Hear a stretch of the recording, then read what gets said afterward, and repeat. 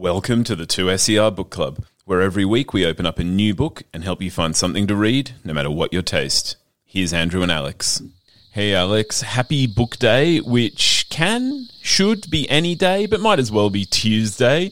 I have brought in a new novel from Sydney-based author Petronella McGovern. Petronella's debut was 6 Minutes. It came out last year to a bit of a splash in the thriller mystery world, and she is back with a new novel, The Good Teacher. Now, the beginning of the school year brings a late enrollment into Allison Walsh's kindergarten class. Gracie has moved to Wirriga to be closer to the hospitals and treatments that hold the only hope for saving her young life. Allison prides herself as a caring person, but since her husband left, taking their son, she's been struggling. By giving Gracie and her dad a home, Allison's determined to save the family. But can she help this little girl with the tragic story? And what are the lines that a good teacher should never cross? Now, the tragic story of Gracie and her dad Luke capture the hearts of the Wirriga community. Allison rallies the school to fundraise, and Luke's new colleague at the gym, Maz, sees health and fitness as a key to helping everyone live their best lives amidst the struggle. The Good Teacher is a thriller, and at its heart is a mystery to be solved. But more intriguingly, the way the mystery collides with, our modern COVID crisis of faith in information and facts. When I spoke with Petronella for Final Draft, and you should definitely check out that podcast, it's up now, she told me the story was originally meant to be set in 2020.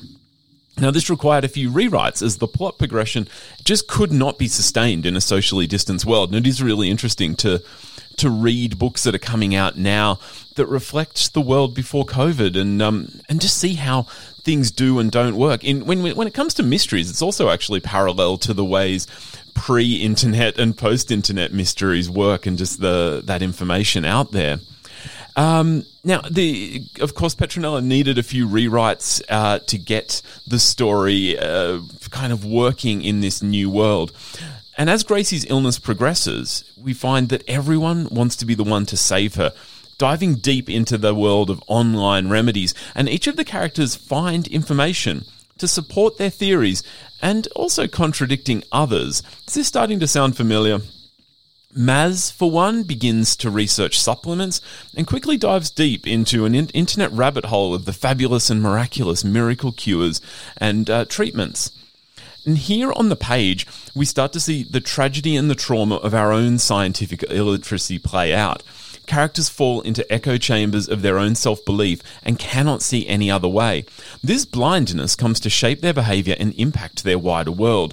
This particularly comes through in Allison. After her husband leaves, she's driven to extraordinary behaviour, following them home and waiting outside the house, desperately seeking some clue as to why this has happened to her. These extremes are reversed when she takes in Luke and Gracie, hoping that through kindness she can restore some sort of equilibrium. Driven to these extremes, Allison indulges in other, smaller transgressions, sneaking Gracie treats against her father's wishes, convinced that she knows better. And throughout, the good teacher plays with our understanding of the truth. What is real? And this, of course, leads the reader to the mystery that has been lurking beneath the surface. But of course, I'm not going to tell you about that. Check out The Good Reader, and as you marvel at the lengths the characters will go to convince themselves, think about how our modern lives have similarly become a war of weaponised information and competing versions of the truth. It really works so well as a thriller, but also makes us think about how our own world is really being influenced by these forces, and it can seem so difficult to unentangle it. It is Petronella McGovern's The Good Teacher. Thanks so much for having me on again, Alex, and till next week, happy reading. Bye now.